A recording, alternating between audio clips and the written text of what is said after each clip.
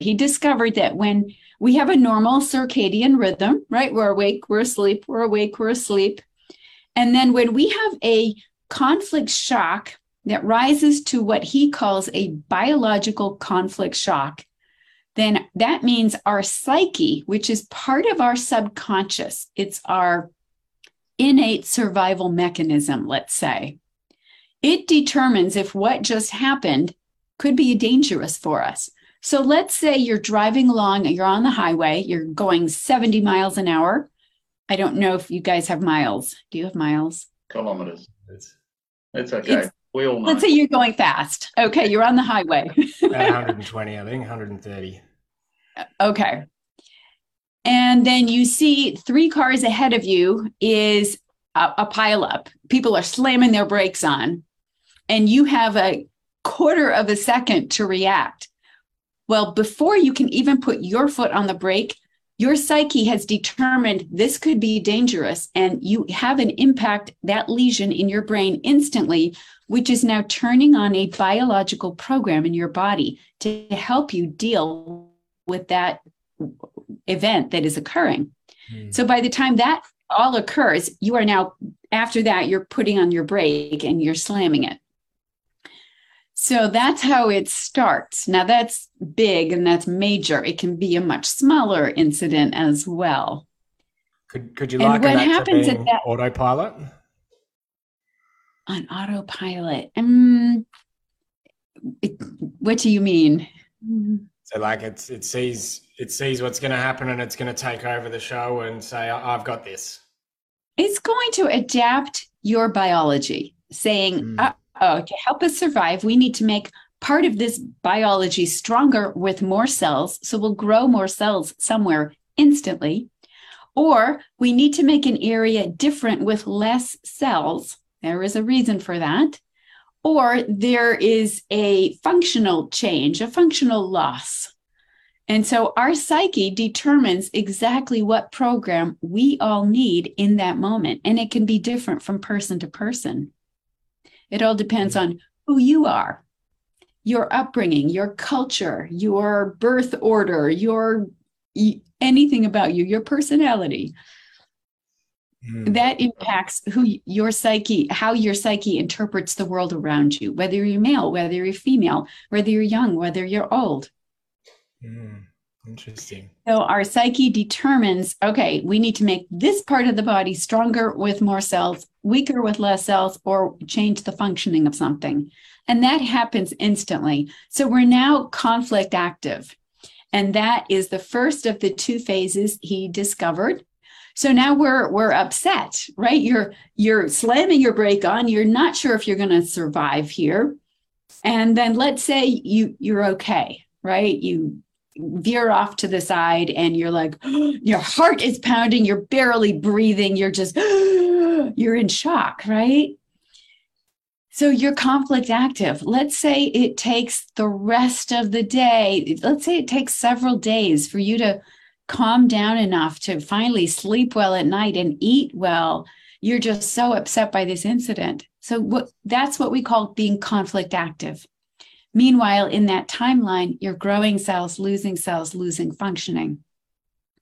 Let's say it's a week later until it's fully resolved. You haven't gone back in the car. You're too afraid. Let's say a week later, you finally get back in the car and you drive that same road and you do it successfully. And you realize, okay, I can relax. This is okay. You're conflict active for a week, but once this is all resolved and you realize, okay, I'm good. I got this. Then your nervous system switches into the second of the 2 phases. That's called the PCL, or post-conflict phase. We also call it a healing phase. So if you grew cells for that week to make a part of your body stronger, you're now going to break them down because you don't need them anymore. There's pain and swelling and inflammation with that process. If you lost cells for a week, you will now replenish them. If you lost functioning for a week, you'll now regain functioning. So again, pain, swelling, and inflammation, this is the phase that we call being sick. Now there's edema in there, right? Because healing always takes place in a liquid environment. So there's swelling or edema in the circle in the brain and on the organ level. That's normal. That's natural. We expect that. When all the healing takes place, all those cells have been broken down or they've all been replenished, we can now get rid of the liquid. We don't need it anymore to protect us. So we push that out, and that's called an epicrisis. We push it out of the circle in the brain and on the organ level. After that, we go into the final part of this healing phase, this PCL phase, and that is the scarification phase, where the lesion in the brain now gets augmented, the connective tissue. We just swelled it up, and now we've contracted it. So we're going to just shore up that area and make it a little bit stronger. We're going to do the same thing on the organ level. Once that's done, we're now back to our day-night cycle. All of this is what we call the two phases. Every single disease on this planet follows the two phases. Without exception. Without exception.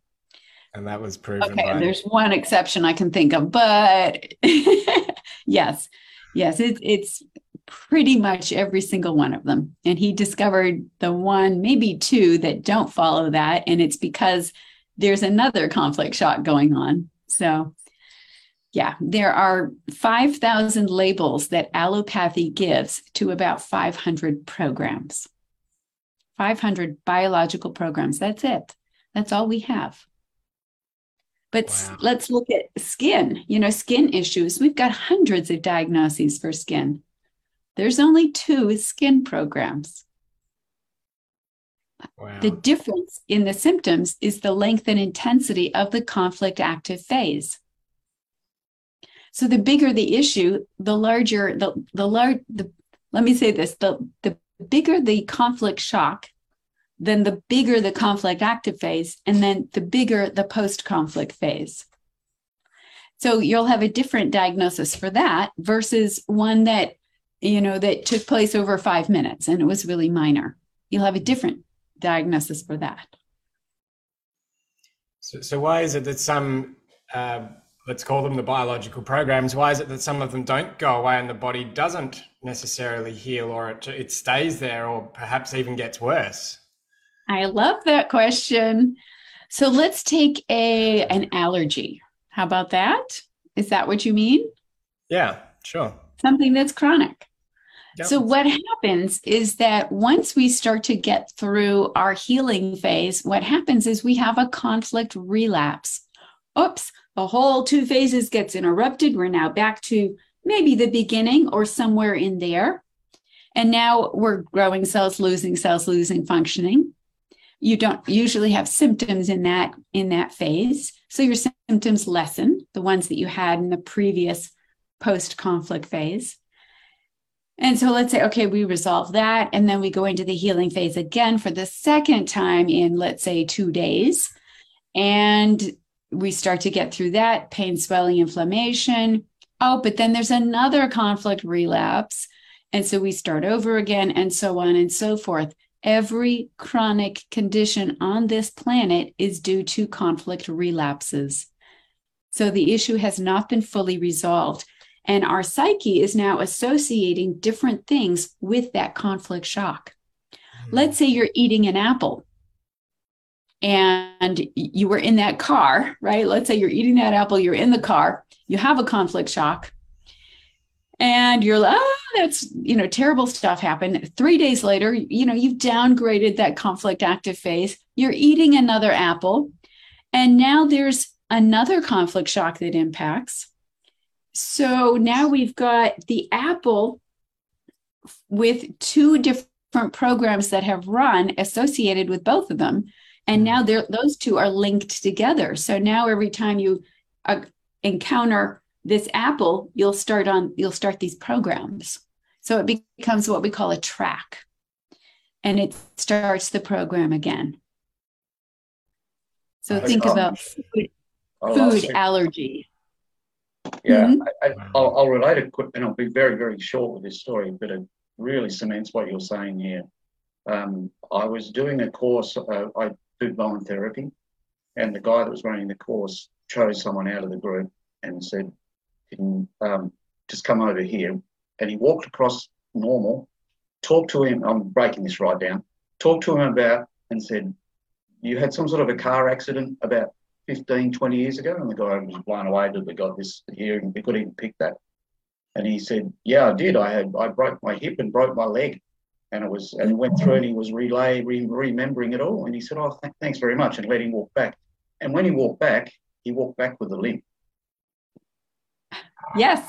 So the brain remembered it all and what he was going through, and he was walking back with the limp that he had when he had the accident after. It's crazy. Yeah, he started the program again. All of this, it like you say, it holds it there, and then when you trigger it, so it's like that. That was what I was thinking about the apple. You know, that you might deal with something somewhere, but somewhere else it's going to show up. Right. It's still there. Right. Exactly. He came back, and he actually has 2 chairs in his office. So when he got him back, he actually sat him in the first chair when he went relayed that story.